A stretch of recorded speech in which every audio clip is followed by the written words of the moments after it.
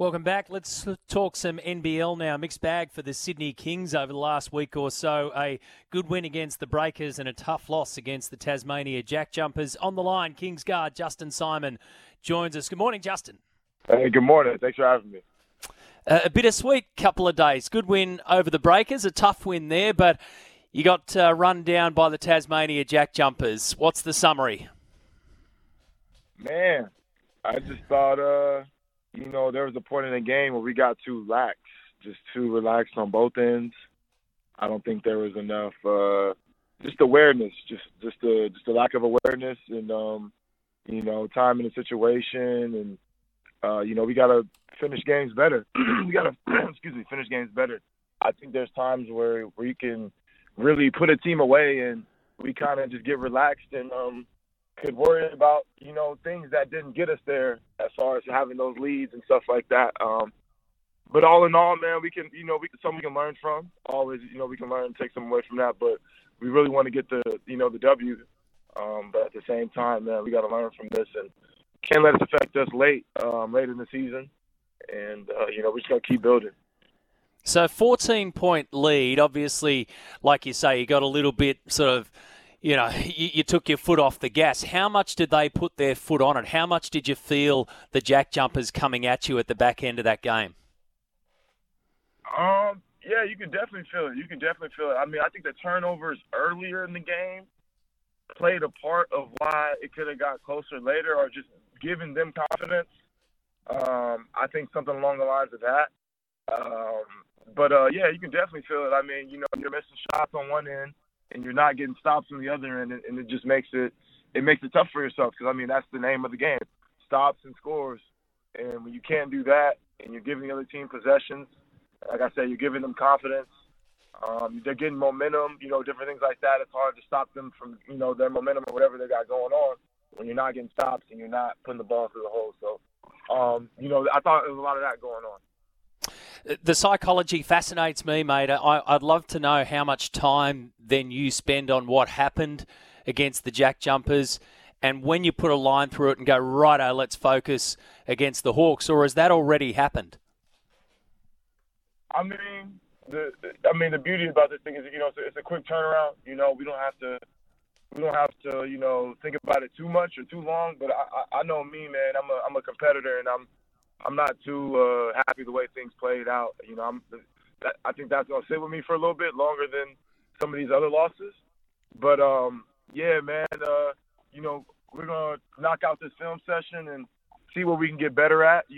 Whether it be within between the lines and on the sideline.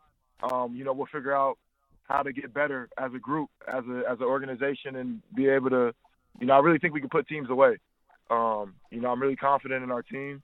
We're gonna, like I said, we're gonna learn from this and then learn from it today and focus on the Hawks, the rest of the week, and then Melbourne and so forth. We'll just keep going. Exactly. So you're on the road again. You've got a 10-4 record, so you're still on top of the ladder and still the team to beat for the championship again. So how do you prepare then against your old club, Illawarra? Yeah, man. It just starts with a great practice, a great week of practice and preparation.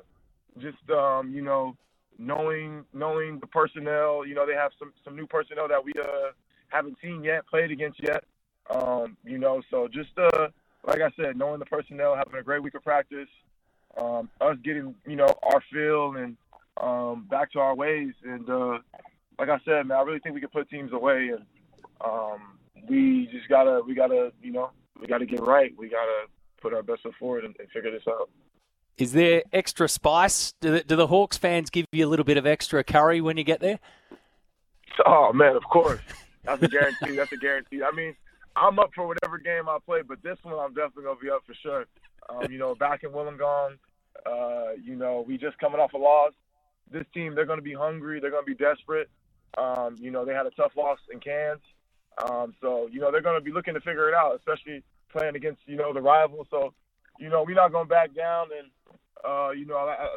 myself, man, I'm really excited for this one.